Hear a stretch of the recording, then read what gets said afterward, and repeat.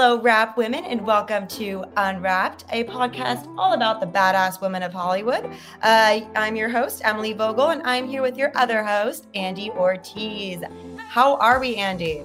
We're living. I like how you sort of hesitated before your name. You went, I'm you know who you are, Emily? You're pretty cool. It's been a long month, long week.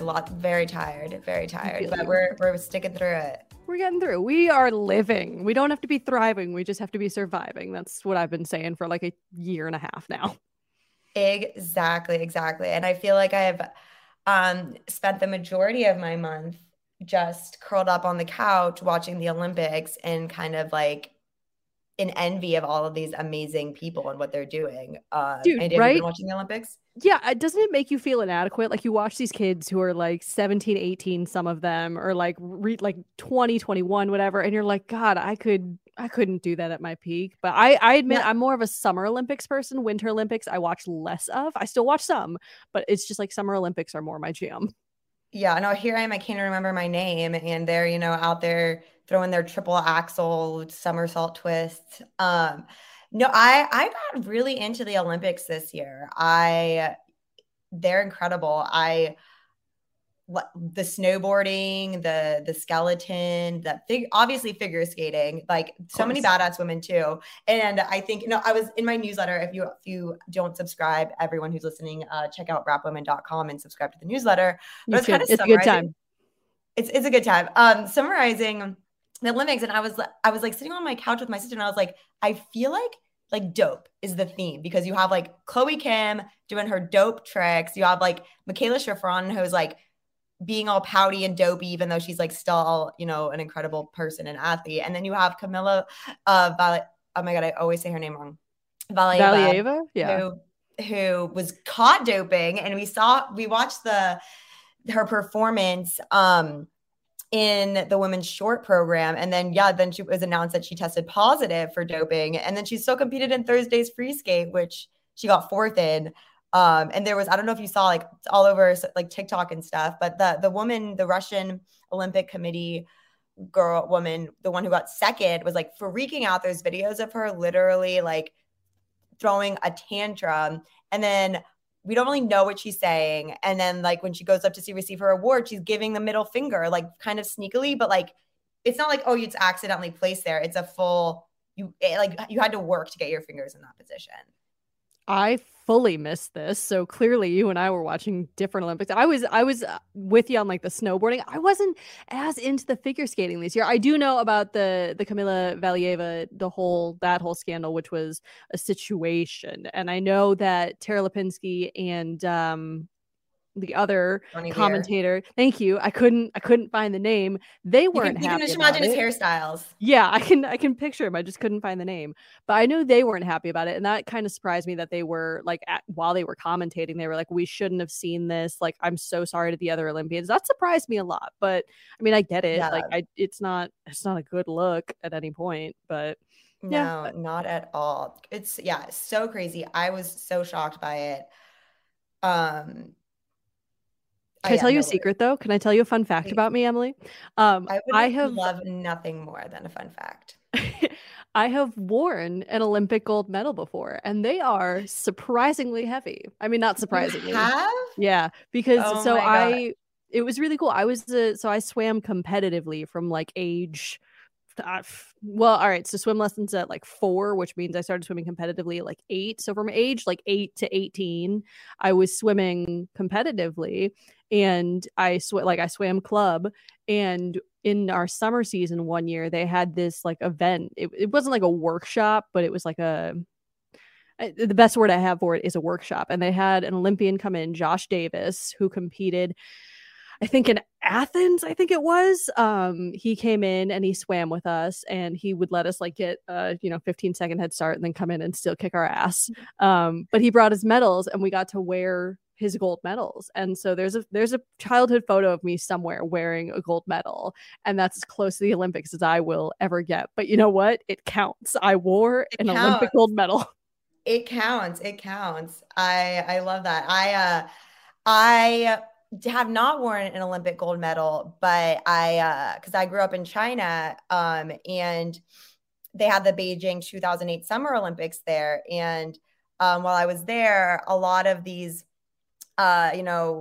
people who come from the middle of China have never seen a Caucasian person like in person, like in real life. And I mean, anywhere I'd go in China, they'd always want to take pictures with me anyways. But in this particular instance, everyone thought I was an athlete. And so everyone else, like, they'd come up to me and be like, you did such a great job.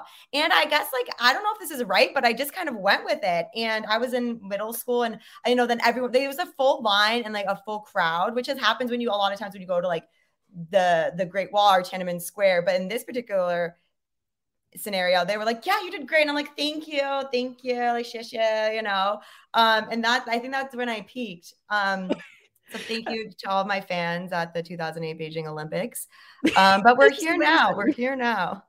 Wait, this is incredible. I love that you went with it. Like, that is the funniest part of that to me, is that you were like, yeah, I'm absolutely an Olympic athlete. Because like you said 08, so we're the same age. So that would have put you at like 7th, 8th grade at that point. Yeah. And I was just like, this is like going to be the peak of my life. I'm just going to my couple minutes of fame. Well, I was going to say, what sport, like what kind of athlete did you pretend to be? Were you pretending to be a swimmer, or were you like a volleyball? Like, in your head, what would your Olympic sport have been?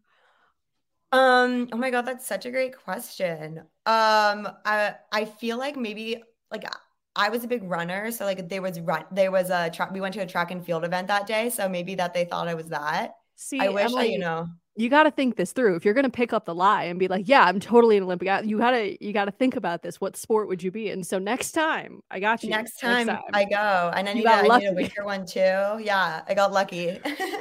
So but anyways, everyone who's listening, now that Andy and I have had like our sufficient catch up, we have such an exciting episode for you guys. And we love you guys so much that we have doubled up on guests for this month. We love doubling up.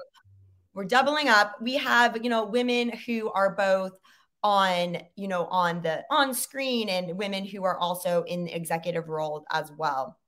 So first up, we have Sofia Carson. Andy, she's a longtime fan. Andy's a longtime fan. Longtime fan. But you guys probably recognize Sofia for her role as Evie in Disney's The Descendants franchise. But since then, she's gone on to become an award-winning and nominated singer, songwriter. She's gathered nearly 1 billion streams, 2 billion views. She also reached #1 on the Billboard Top 100, and she just released a new single titled Loud. And that's just like her singing stuff. She's also an actress. She starred in Michael Bay's Songbird and Pretty Little Liars, The Perfectionists. And up next, she'll star in and executive produce Netflix's Purple Hearts, which she will also, for the film, co-write and perform the movie's original soundtrack. So she's just incredible. She also has like just such a huge following community. She has over 16 million followers just on Instagram alone. And she's so good. She's so good to her fans too. Like yeah, like you said, I've been a long time fan of hers. Great story that I get to tell her, and I will tell you guys coming up in a minute about how I actually met her. But she's fantastic. I love seeing when people like her like treat their fans well and know that like they're where they are because of the people that support them. And she's just like the epitome of that. We just love her. I love her. Yeah. And I think too, with that, she's also, super big in philanthropy. She's an activist. She's also sponsoring the Latin Grammys Prodigy Scholarship this year. So we'll talk to her about that as well. But she's just so great. And she's so cool. And she's like talking, earlier we were saying, kind of feeling bad about all these other people who are doing all these cool things. She's definitely one of them, because I think she's younger than us, Andy. No, I think she's exactly our age. Our age. Okay. If anything, she is exactly our age. Come on, let's not. We can. Yeah. She's still blowing us out of the water here, but like she's at least doing it at our age. Yeah. And guys, after we chat with Sofia, though, be sure to stick around, because our founder and CEO, Sharon Waxman, is joined by Nancy Daniels, the Chief Brand Officer for Discovery and Factual. So that'll be super exciting. She's going to be giving so much insight to what it's like to be in that executive role, how to get there, what kind of projects she's greenlighting, and really how to build a solid brand. So be sure to stick around for that. But until then, let's bring out Sofia. I'm so excited. Andy, are you ready? I'm ready. Let's do it. Welcome, Sofia. Hi, guys. Thank you. How are you? For joining us. We're excited so happy to be joining you guys. How are you guys? I'm freezing, but it's fine. We're great otherwise. I think Sophia, you're probably cold. So I'm in Chicago. Emily's in New York. So we are just Emily's fine today, but I'm buried in snow, so it's great. Yeah, I just moved out here. I'm sorry. I'm in LA, not to make you guys feel worse. No, where? You're originally from LA, right, Emily? Well, yeah, I just moved from LA, so I'm finally, it's a little chilly, but I'm finally getting use out of my coats and my scarves and all my winter accessories. So that's pretty fun. But I got my snow Instagram pic, and I'm like, okay, ready to go back to LA now. But I'm set staying now. warm in my apartment. Did it for the gram. We're done. Yeah. Okay. Well, let's dive right in here. If you guys will indulge me for a little bit, I want to kick us off with a story because Sophia, the story is actually about you. You and I have met before. I don't expect you to remember this even a little bit, but we met I think 7 years ago at this point. This was at the D23 Expo, and you were there for, I think it was either the first or second Descendants. I forget which one, right? But we have a little meet cute going on, and I'm ready to tell you about it. So I was waiting for you and your co-stars because you were doing something else in a different portion of the building, and then you were coming to the Radio Disney stage, I think it was. So you guys are walking, and people are obviously clearing out of your way and then rushing to the front so they could see you guys. I was already there. So in that mad rush, I got shoved, and there's this velvet rope, and obviously with the pole, I fell, got shoved to the point that I fell. Before I hit the ground, though, I got caught. Sophia, you caught me. So I have been waiting 7 years to tell you thank you for keeping me from cracking my head open. That was how we met. Andy, this is the cutest meet cute story ever. I'm saying, in if this were a movie, this would be how our best friendship started. I'm dead. I'm not lying about any of this. Yeah, we need to write it. That's amazing. I remember it was I was. Go for it. You look like you're saying something. I'm so glad that I didn't hurt you in the process, or that I didn't fall with you, and it ended up being a good and successful meet cute. Yeah, it was you had the quick hands, and I remember being starstruck in that moment because it was right before I hit the ground too. And I remember just turning and looking up, and you looked at me and you were like, "Are you okay?" And I was like, "Yep, thanks." You were like, "Great, I gotta go," and then just kept right on walking. Oh, that's amazing. Thank you for telling me that story. I'm never gonna forget it now. I've been waiting to tell this story. I tell my friends about it all the time because they always ask me, right? Because we work in this industry, and the question comes up is what's your best celebrity encounter? And I'm like, listen, me and Sophia Carson, we have the best meet cute. So someday this is turning into go way back. Old friends here. Old friends at this point. But Sophia, you have a new single out. It is called Loud. Clearly, I cannot relate to being loud, but in all seriousness, clearly very shy. But the video for Loud kind of makes me want to go to war, right? I watched this video and I'm like, I want to go fight someone. I'm ready to go to battle right now. So tell me, was this your intention? Because if so, excellent job. It worked. What was your mindset creating the video for Loud? I am so happy that that video made you feel that empowered. That was absolutely my intention behind the video. I wanted to create an art piece that reflected what Loud is to me. And Loud to me is basically, dedicated to the women of the world and the loud voices of change. It's the call to amplify our own voices and each other's voices, to be at the forefront of history and to continue being fearlessly loud together and to making change. And so the video needed to reflect that, needed to reflect the strength in the song, the soul in the song, the message in the song. And the story I told, the metaphor is the metaphor of a butterfly breaking out of her cocoon.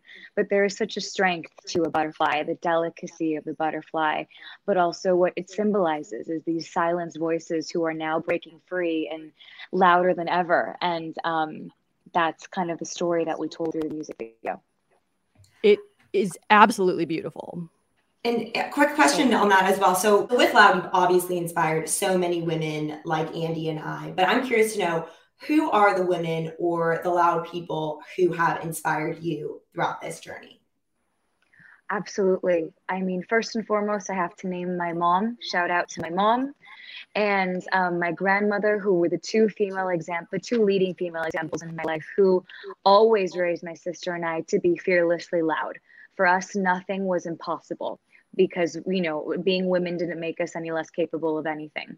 And so I dedicate essentially this to them, but also I feel so honored, and I'm sure we all feel the same. And you guys are a part of the statement I'm going to say, of a generation made up of incredibly powerful women. Actually, I take that statement back. I hate saying powerful women because there's no such thing as a weak woman. To be a woman is to be synonymous with strength.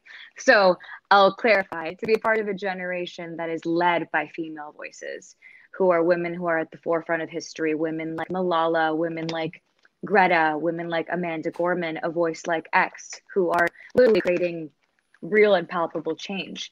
And it's pretty amazing to witness it. Dude, your mom is so cool, because at that same convention, while like we were waiting, your mom and your sister were like hanging out at stage. So I like talked to your mom, and then I terrified your sister because she was telling me all about you and because she's a proud mom, right? And she should be. And so she was like telling me all about you, all about Pal. And then I met your sister, and I was like, yeah, so you're doing this. And she looked at me and she was like, why do you, I don't know. How do you know? Wait, Andy, so you know my whole family. Pretty much. I only don't know your dog, and that's really kind of what upsets me the most. So if we he's basically part of the family at this point. I might have to bring him to say hi. Joey is really the only member of the family that's worth knowing. The only one. I mean, listen, you and your sister are pretty well, because like, and your sister does cool things too. I mean, she's got her own like line of, I know this.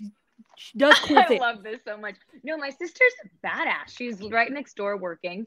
She is the head of product development for a clean beauty line. And she has 2 degrees, and she's a boss. And she started this as a startup with her boss, and they developed this into this incredible company. And, you know, she's pretty amazing. So yeah, I'm pretty lucky to have her. I mean, yeah, it runs in the family. Do you just sit at dinner, you and your mom and your sister, and just be like, we're awesome, guys. Like, we're badass women. Hell yeah. I hope you do. Not usually, but could you imagine if that was like our dinner conversation? Well, listen, I mean, like, we are so cool. Well, maybe not to that extent, but like I'm such a big believer in like hyping up other women and also hyping up yourself. Like if you do something cool, you gotta own that. Like, and Sophia, you're doing such cool things. I think we need to have a dinner party when we amp each other up, and we'll be like, Andy, you're so freaking cool. Emily, you're so freaking cool. Right? Let's have a hype party. Yes. I'll make us mac and cheese and dino nuggets and pizza. It'll be very adult, very classy. Done. Speaking of kind of hyping yourself up, is that being in the spotlight can be a lot. And we've seen many people, young people, particularly young women, who have gotten their big break on the Disney Channel, such as yourself. And we kind of see their career go one or two ways. So how are you able, we've heard how you can, we can hype each other up, but how are you able to stay grounded through all of this? My family. I will mention yet again my mom and my sister and my grandmother as well.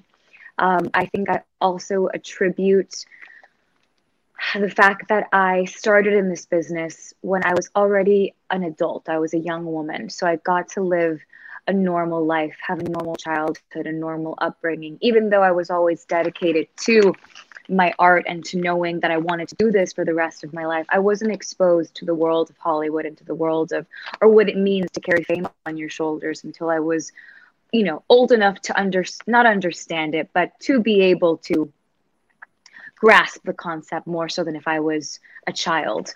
So I think I'm very grateful to my parents for that as well. But I would say my family, I'm surrounded by an incredible family who, they love and support me unconditionally, but for them, it's never been about the fame. It's about me doing what I love and me being happy, and more so that what I do and the art that I put out into the world is meaningful. And that's the heart of everything that we do. And I think that's really what grounds someone.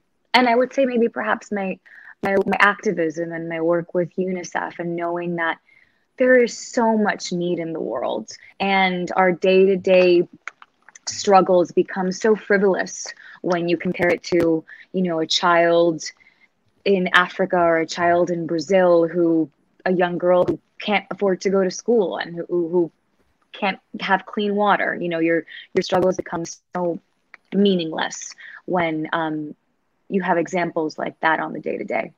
Speaking of your work in activism and giving back, and I know you mentioned UNICEF, but you're also sponsoring this year's Latin Grammy Cultural Foundation's Prodigy Scholarship. So can you tell, that was a good double, can you tell us what that scholarship is all about, how you got involved? Give us all the info. Yeah.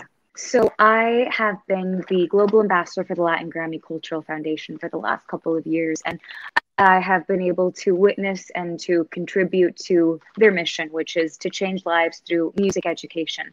And every year they release a Prodigy Scholarship, which in the past has been co-sponsored by icons in the Latin music industry like Gloria Estefan and Julio Iglesias and Juanes, and just incredible legends that I've admired my whole life. And this year they approached me to be able to co-sponsor the scholarship with them, which is incredible. And the scholarship will essentially help to change the life of a music student, a Latin music student somewhere in the world with big dreams.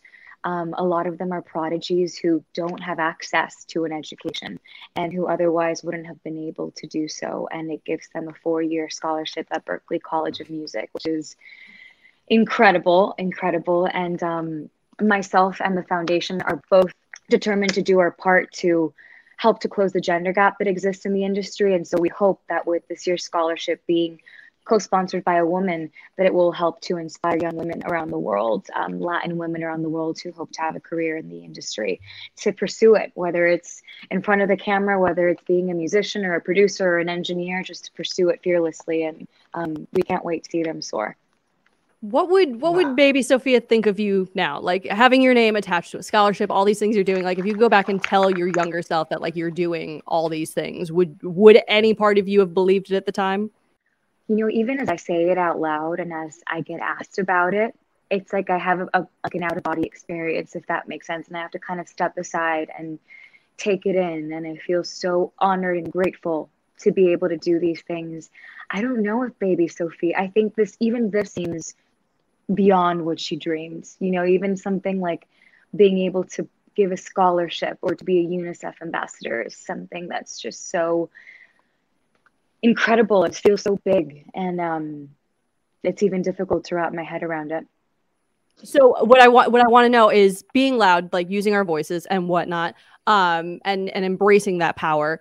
Is there a moment that maybe it was baby Sophia, maybe it was Sophia a week ago, but is there a moment that you were loud, you took a moment and you were like, you know what, I need to speak up about this, like I need to do something about this, that you are like a loud moment that you had that you are particularly proud of yourself for? I do, and thank you for asking me that question. And it goes back to the very beginning of my career.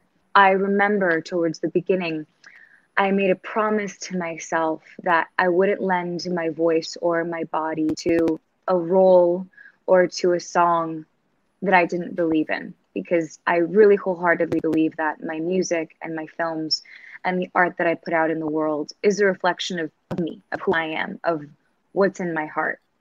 And there were songs that were being set my way and roles that were being set my way that were not in line with who I was and were derogatory towards women. And I felt incapable of lending my voice to them. And I had to say no often. And I was considered a difficult woman. And the industry began to change, luckily. And all of a sudden, to be a woman who stood for what she believed in and who stood for the values in her heart became respectable and admirable. And that is something that I feel very proud of. And I feel very grateful that I had the strength and that I had my mom beside me to support me in that decision as well. And I feel very also happy that the industry has changed so that now there are so many more roles and so many songs written by and stories that are now being told by women for women. But it was difficult in the beginning. But I'm very happy that we stood by that fearlessly, despite the consequences. I was going to ask, was it difficult at the time? Like when you were saying no, was there any part of you that's like, I don't I don't want to say no necessarily, but I feel like this is a moment where I really need to? Or was it always just kind of instinctual that you were like, you know what? No, this isn't right. And I feel good about that decision. I mean, it's complicated. It always instinctually felt wrong. It's just difficult when you have the pressures of the business and of men in the business in particular who don't understand. And it's powerful men, right? Who are kind of offering you an opportunity that can change your life. However, you don't stand for that. So you have to say no. So it was complicated, but I'm so happy and so proud that we stood by that. I mean, you've had some incredible roles. I mean, like, I'll say it. I'm in, I'm in my late 20s. Hate that, but let's just say I'm in my 20s. Me too. I say the same. You know what I say? My COVID birthdays don't count. Therefore, I'm still in my mid-20s. That's a great way to look at it. I'm going to start using that. I like that. We are all in our mid-20s year every year. Exactly. But I mean, that being said, still even for mid-20s, I want to call out Descendants specifically because it wasn't necessarily made for those of us. I mean, granted, we were not in our 20s at the time when that was made, or right? I can't math, but still, we were early 20s. I was 21. Okay, great. So it wasn't necessarily made for us 20 somethings. It was made for a younger generation. Yeah. But Evie is still a role that, like, she's incredible, and you've done this time and time again in all of your projects. You had Evie, and then you had Ava Jalali in PLL The Perfectionist, which, like, love that, and then you were Sloane in Famous in Love, and it's like it's all these incredible women. And going back to the times you said no, was that also a conscious effort that when those roles came across your desk, you were like, yes, like Evie is a girl that I need to play? Absolutely. Starting with Evie set the tone for that, because Evie at the surface was the daughter of the most vain villain in history, the evil queen, who, raised her daughter to believe that she was defined by her beauty, defined by her reflection in the mirror, like so many women are still today raised to believe. And she taught the girls of the world that we are so much more than skin deep. We are who we are in our hearts, and we are who we are in our minds. And that education can change our lives. And Evie is such a badass. And I've been honored to meet so many girls who tell me how Evie's story changed their life. And I will carry her with me in everything that I do. And I'm so grateful for the chance to have told her story. I have a question for Emily now. I know this is a Sophia interview, but I'm really genuinely curious here. So Descendants, you've seen it. I know you've seen Descendants, Emily. I love Descendants. Like my cousin's children showed it to me, and I was obsessed. They were like, okay, well, watch the second one tomorrow. And I watched the second, and like I kept watching them. They came in the next morning. We're like, oh my God, Descendants 2 on? And I was like, oh, I don't know. I don't know. That's so weird. So, I called my mom and I was like, Mom, you got it. Have you heard of this? Like, it's big in my family now. But okay, so Emily, in that sense, if you got to choose, if you were the child of, I'm gonna open it up to Disney characters, not just Disney villains. But like Emily, if you got to choose your Disney parents, who would you pick? If you say Gaston, I'm kicking you off this interview.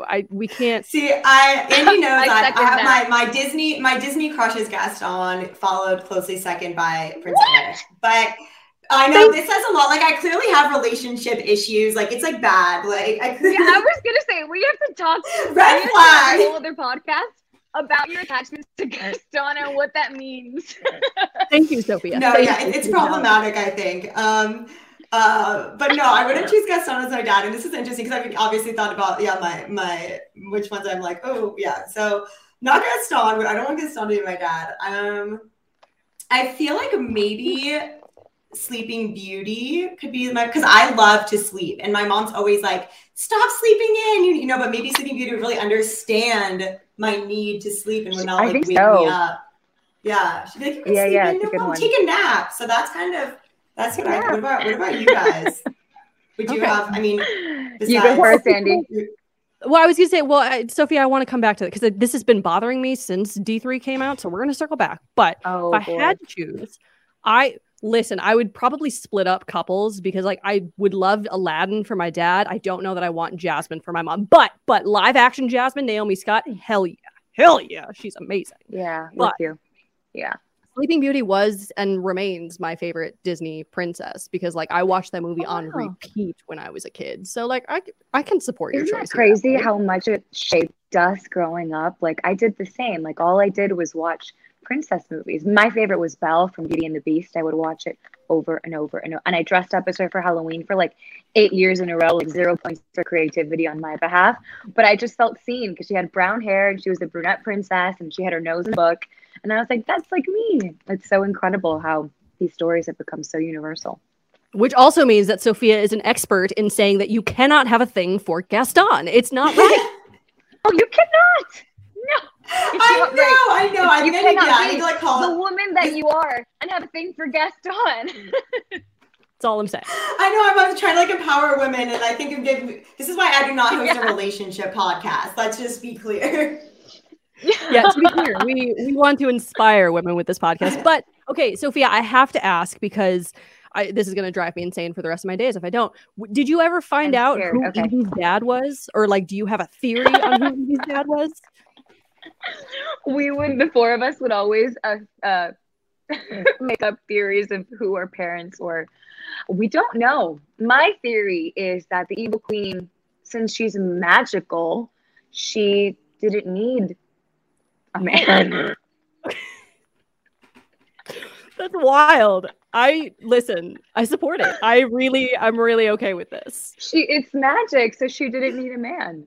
Yeah, we don't know who Evie's father is, and I don't think she was raised by a badass kind of bad, more bad leaning woman who didn't need a husband. There are so many ways I could make this weirder right now, and I'm just gonna choose not to. I'm gonna choose not to. I'm intrigued. Who did you have a thought as to who her father would be? So for a little while, I wanted to pull like a notebook and diagrams. Yeah, actually, let me just pull up my no. I'm pleased. But for a little while, I did kind of want it to be Hades, and then Dove as Mal got Hades as a dad, which it makes sense. Honest to God, I think it could maybe be Gaston because listen, the vanity thing, right? Being raised like to think that you need to bear. They would have. Yeah, they would have been connected in the vanity aspect for sure. I could see the evil queen wanting a pretty man, and I could see Gaston wanting someone like the evil queen. Literally, they probably just went, "We're both pretty. We need to make a pretty baby." That's my. Maybe I'm Evie's stepmom. I don't know. This is not things I should be putting so much plot twist. Plot twist. It's Emily. Sophia, I hope you're having a fun time with us. This is genuinely things that we discuss all the time. Really, I'm so entertained. This is amazing. Good. That is the goal, to entertain you. But let's pretend I can be serious for like a little bit longer. Okay, we'll pretend. Okay. We'll pretend. But I am always curious because you do both. You do screen and you do music. How do you decide like when it's time to focus on like one versus the other, right? Because it's hard to do both. It's just a lot. It is hard to do both. It's almost impossible to do both. But sometimes they both happen at the same time. And sometimes it works out quite well that, for instance, I finish a music project and then I go away for a couple of months to film, and then I come back and we start launching the project. So we try to schedule it out so that it makes sense, because when I'm filming something, to me, it's really, really important to completely disconnect from myself and from my day-to-day life and even from my music, just to completely immerse myself in this new character and in this new person. So when I am filming, I'm completely disconnected from the rest of the world. And then we try to plan it out so that, the film projects happen when the music projects are done. And then sometimes it pans out that they're being released at the same time, which is great. But, it can be difficult to balance it all, for sure. Well, that being said, yeah, go. You were on the same place I was, Emily. So you because I want to talk now about Purple Hearts, because on that I think you're not only starring in it, you're also co-writing the songs, performing the song. So can you talk about that experience? And again, as Angie mentioned, kind of juggling it all. And if there was a moment too when you realized I want to start doing more things behind the screen as well. Yeah, so I'm so happy we get to talk about this. And I can't wait for you guys to see, and we talk once it's out. Purple Hearts is a project that is so dear to my heart. I had the honor of being approached by my director, Liz Allen, while we were shooting Pretty Little Liars, The Perfectionist in Portland, Oregon, almost 5 years ago.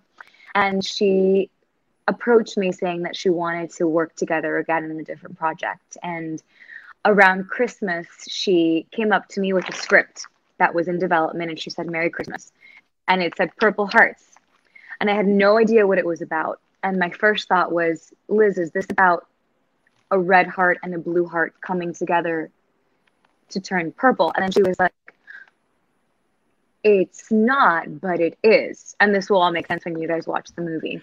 But essentially, she wanted to join forces and to partner with me, not only to be the lead of the movie, but to develop the script together and to develop a film together with our partners at Alloy and Warner. And I will forever be thankful to her for trusting me so early on in my career to come in as producer. And so for 4 years, we've been developing Cassie, who is my character, and developing her story and developing the love story between Cassie and Luke, and the script and the nuances and the politics of it all. And then I was lucky to be trusted to write the music for it. And I called Justin Tranter, who I've been lucky to write a lot of music with, and who is one of the icons of the last decade. And he co-wrote the music with me for Purple Hearts. And I spent the whole summer writing the music, and then we started shooting the movie in August. And it was like nothing I've ever experienced before, because usually when I play a character, you step in and you come into the movie once the script has been developed and once the music has been written. And, you know, in the past, I've been pretty involved and hands-on, but not like this. So I got to know her in such a deep and intimate way, like I had never known a character before. You know, I kind of grew up with her over the last couple of years, and I got to write her story and her thoughts and her fears through song. So to come in to play her and to step into her skin was one of the most rewarding and challenging and fulfilling experiences of my life. And we're editing right now, and I can't wait for the world to meet her and to watch Purple Hearts soon. I'm excited to watch it because your co-star, Nicholas, whose last name I cannot pronounce, was just in the Galaxy remake with Camila Cabello. And so we know he's got a voice on him. Yeah. So I'm excited to see this movie, is what I'm saying, is what I'm getting at. Yeah, thank you. Me too. Thank you. As we kind of get nearing our wrap-up time here, Sophia, if you're up for it, we always like to finish things off with a little bit of a game. So if you're up for it, we would love to play. Always up for it. Let's go. Okay, yay. Okay, so this game is Screen or Song. So I'm going to give you an Andy. Andy's going to play with you, so you're not alone. Various scenarios, and you are going to decide whether it's something that you would rather sing about, or should be a song, or something you would rather act in, or you think should be more of an on-screen thing. Cool. So we'll start out easy, just like simple scenarios, then maybe we'll get a little trickier. And hang on, Emily, we always start with you, Sophia. We get your answer first. Yes, I forgot that part. We get your answer first, then Andy will go. Okay. I'm honored. Okay, cool. Okay, so the first one is you're in a secret relationship. Screen or song? That's hard. I'm going to go with screen. Okay. How would you play that out? Like if you were to write like a series or a movie, how would you play it out there? Oh, I have to write a more detailed response. No. Just like general concept. Like, would you like a series about it? Would you like a rom-com? This is me. I just want to pick your brain here. I want to see what you're thinking. I think I would. I don't know. I think I would do a movie. Okay. And I don't know why I didn't go rom-com. To me, it went kind of dark. Like it was. This didn't end well in my mind. Oh. Okay. I would also take it to screen, but it would be a rom-com. I don't know that it would be dark, but I would make it like a series. I want this. You know what would be fun is a secret relationship where you don't actually meet the other half of it's like a girl in a relationship. You don't meet the other half, and then you just have to figure out if it's good or bad along the way. That's my theory. That's my sticking to it. Interesting. That's good. Yeah. Complex. Well, Good. Okay, so next one, kind of with the relationships. Okay, so you start dating a person during COVID and you've fallen in love, but you've never seen them without their mask on. So you only half of their face, really. And then the day comes to finally unveil your masks. screen, or song? I think this has to be a screen thing. I think you have to visually see the person removing the mask and the whole scenario. And I shot a movie during COVID called Songbird with Michael Bay, where it was similar, where we had seen each other's faces, but we had never met in person. It was me and KJ. So we did do that on screen. It was a really cool thing to play. So I would say screen. But this to me sounds more like a comedy, because I feel like it sounds like a catfish situation. Yeah. I wouldn't mind this being like a dating show. Like I can't believe no one made this into like dating in the time of COVID, because they have Love Is Blind, right? Where they're behind a wall. So genius if it's like you have to remove the mask. It's true, because a lot of times, at least when I'm on set, everyone is masked and I don't fully know what people look like and then when the mask comes off, it's like a bit jarring for a second to match the eyes with the rest of their face. Funny. Yeah. Listen, they've got a lot of dating shows, so I think it could work as a dating show. That being said, my original answer was song, but then when I thought like dating show, it went that way. So screen. Let's go screen for that one. Perfect. Screen and screen. Okay. Last one. There is a gorgeous statue of a person in the middle of a large city, and the rumor surrounding the statue is that when they hold hands with their soulmate, that they become human. So the statue becomes human once they touch their soulmate. So you go in for a photo op and you touch the statue for the photo, and the statue all of a sudden is alive and you're with the statue. Screen or song? This also sounds like screen to me, because you have to visualize the statue coming to life. It also sounds like the kind of movie or film that, like, when you play with animation and live action at the same time. So I would say screen. And it also sounds like a musical. This is definitely a musical. Oh, that could be a good one, musical. Yeah. Yes. Yeah. I was going to say song again. That was like, because like the metaphors that you could work into writing like a song about, like, I think that could be really, really poetic and beautiful. But a musical on screen, hell yeah. But who's playing the statue? That's an important. I need to know who my man is. I don't like. know. Is it? I think it's up to you. You guys are the director or the casting directors. Huh. I don't know why I thought statue. I went straight towards like a statuesque man, like a Chris Hemsworth. Okay. Yes. Oh, he would. Listen. Can he sing? He would be good. He can Maybe sing. Maybe he should try Broadway and then he'd come sing. He can sing. Have either of you actually met Chris Hemsworth in person, out of curiosity? No. I haven't. Okay. So I actually did once. I did. I met him. Fall into him too? You guys have a meet cute? We did not have a meet cute, Sophia. No, that's jealous. You and me are the only one that has had such an adorable meeting. No, we did like a photo op at a convention, and it was him and like a couple other Avengers. It was fun though, because I said, can we do an awkward family photo? And it's hands down the best photo I've ever taken. But that man is gigantic. Like in person, you look at him and you're like, oh, you're Thor. Like you're actually Thor. So you're actually Thor. Sophia, you're more likely to run into him in social circles than I think we are. So just please prepare yourself is what I'm getting at here. Is if you ever find yourself in the same room with him, you have to be ready. I will make sure I tell him you are actually Thor.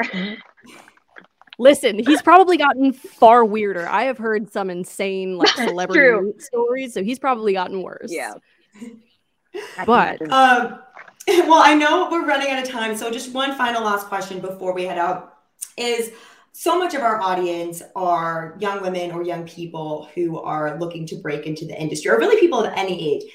Any advice for people who are looking to break into the industry?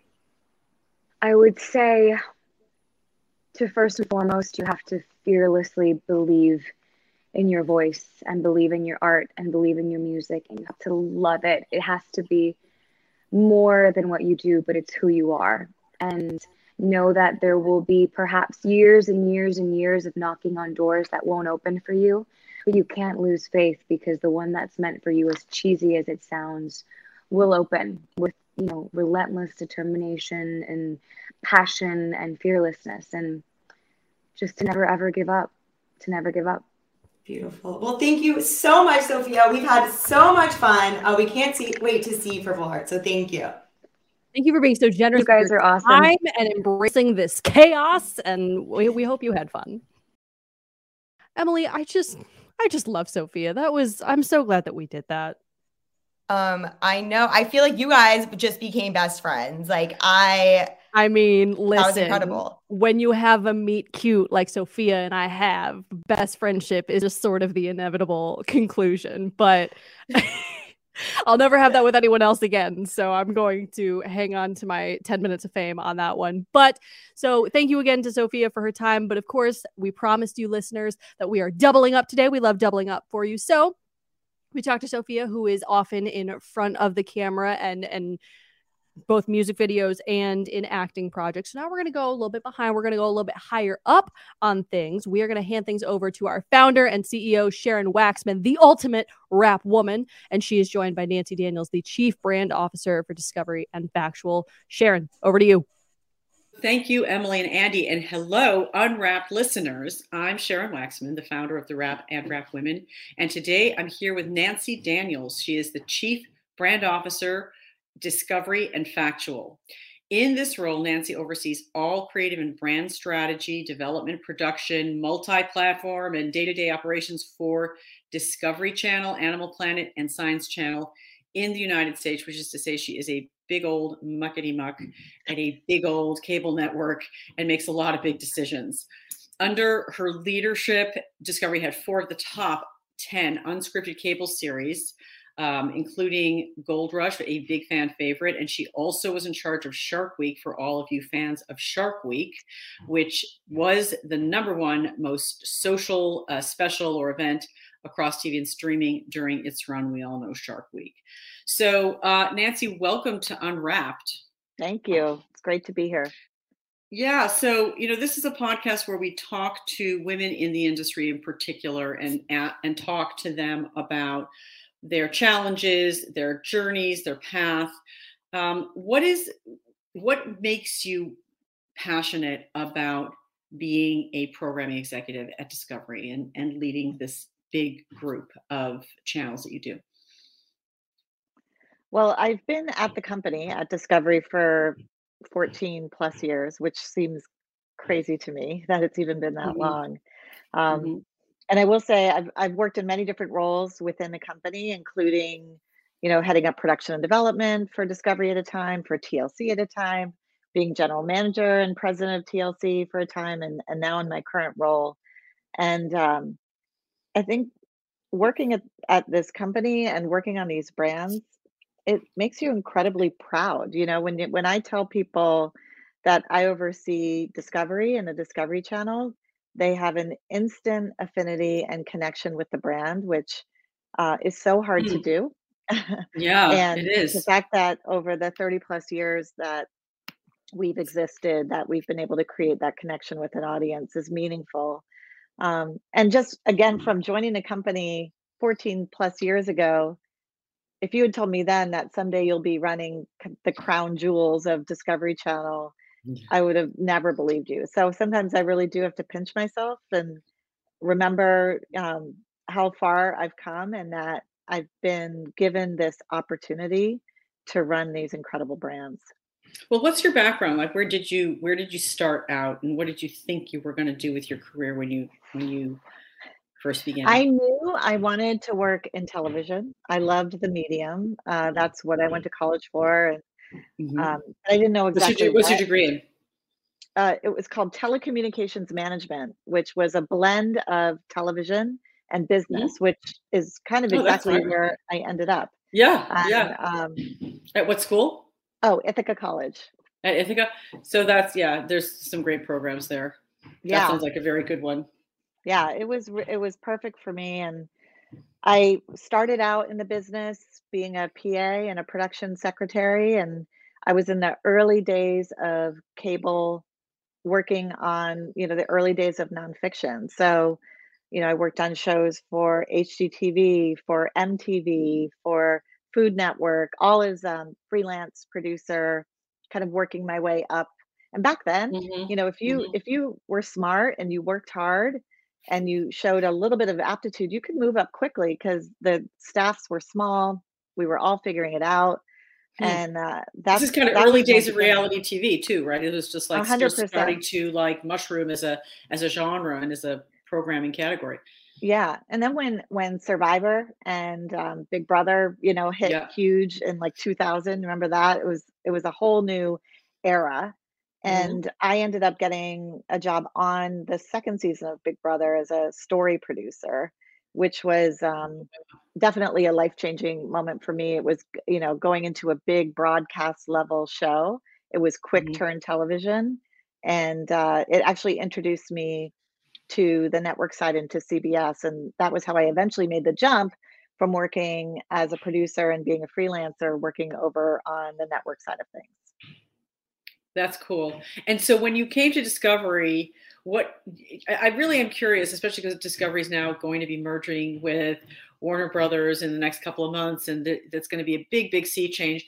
But for you, what is the Discovery brand like? What does that say when you say people are excited when you tell them what you do? How would you express it? I think there's a certain patina of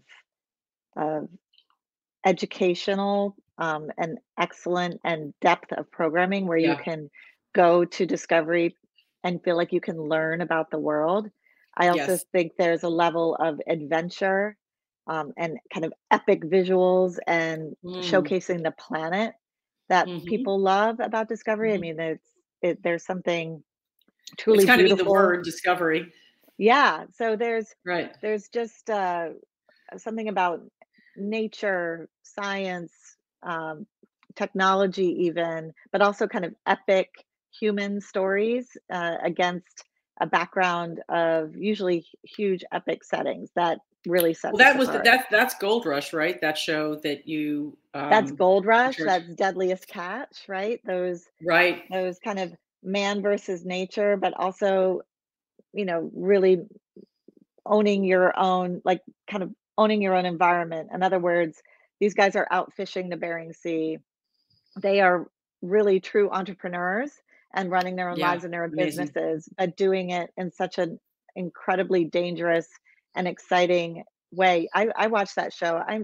That show's been on for, well over a decade, and even still when I watch it, it blows me away. They do such an incredible job of storytelling on that show. And then Gold Rush really just tapped into the ability again to own your own future. You're not going to These play are some along. guys who went out who are actually, looking for gold in the 21st century. There really shouldn't be any more gold Yeah, left, I mean, it actually. started in the last recession, right? That's when Gold Rush started in 2010, and it was really a bunch of guys who like couldn't pay their bills and decided to go out and just dig for gold. It was kind of a crazy It seems totally endeavor. insane, but yeah, it seems totally insane.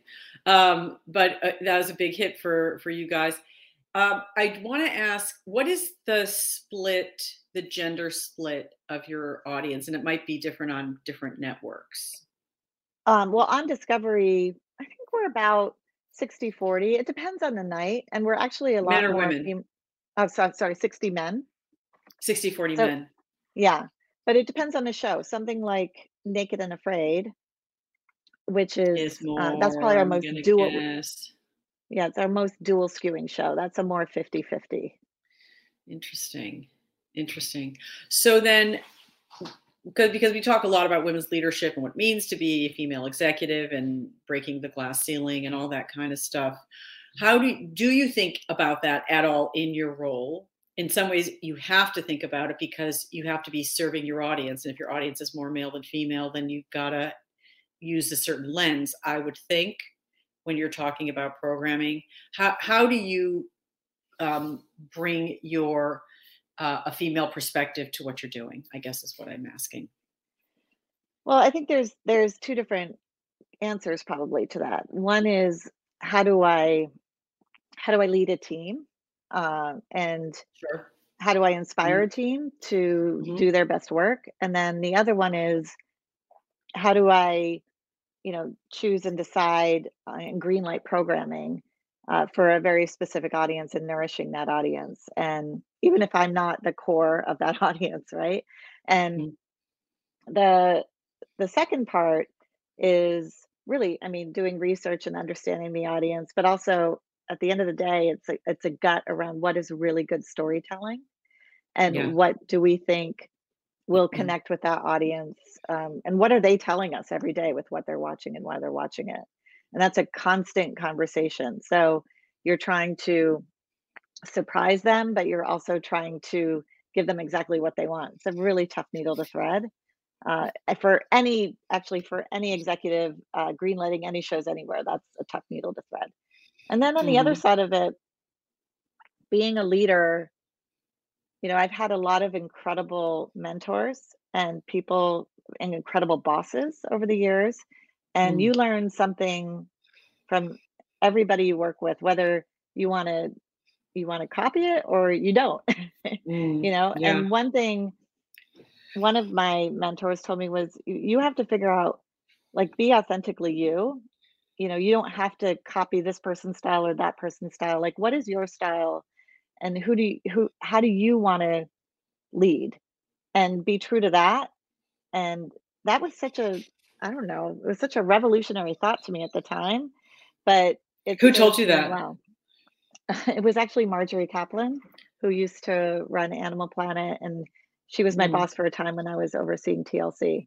Do you feel like you could program any kind of reality topic if somebody gave you lifestyle of somebody? I mean, because Animal Planet, Science, those are like so specific, and kind of gives you license to look at the entire natural world in a way, which is very, very cool, But I'm wondering, and especially for this audience to understand that you use the word storytelling a bunch of times. Reality television is not cinema verite where you're putting up a camera and just capturing. You really are crafting stories. And I think that's what makes by far the most successful shows. So do you feel like you could do that for any category of theme or topic? Yes, I do. And I've worked across different genres. I worked at CBS for 3 years over big, incredible formats, right? Survivor, Amazing Race, Big Brother. Right. And then, I worked on TLC for years and developed everything from, Sister Wives to Cake Boss to 90 Day Fiance, which is a juggernaut in its own way now. That's amazing. So that it really is like the rage. So then, okay, give us what's your secret sauce about how you identify a great story? How do you know something's going to make a great story? Well, another mentor of mine who was Eileen O'Neill. Come on. Okay. Who was Eileen O'Neill? Manager? No, she was my mentor back in the day. Oh, okay. But she said to me, when you're thinking about greenlighting a show, because there's a lot of people who will be really pitching their heart out and really want to get it across, and you can kind of get caught up in a moment. But she said to me, think about, it's the night before the show premieres, and the next morning it's going to come on. The ratings are going to come out. Can you not wait to get up and see what the ratings are? Because it's going to be that good, which is such incredible advice too. And so that's a good thing to think about when you're watching. Don't greenlight a show unless there's something really exciting in it. Yeah, that there's something that you cannot wait to unleash to the world. Yeah. To share with the world, because they're gonna love it. If that's the feeling you get from it, which has been, again, that was incredible advice. And sitting in greenlight meetings and really thinking through shows, am I super excited about this? Can I not wait for everybody to see this? And there's been right, but Nancy, you have to program the network. You don't get the luxury of getting that lightning in a bottle every time. Well, no, I mean, look, this business we've all chosen is a business of failure, right? It's 70% of what we put out there fails. Oh my God. So you have to, I think I always say that's the best developers, the best development execs I have are eternal optimists. They have to be, because it's really hard to find that lightning in a bottle, but you have to keep trying and trying and trying, because you never know. Okay, that's great advice. It's a business of failure, people. Be an optimist. Bring your optimism. Okay, last thing before I let you go, because we asked this a lot, what advice would you give a young, rising, ambitious person in your business today?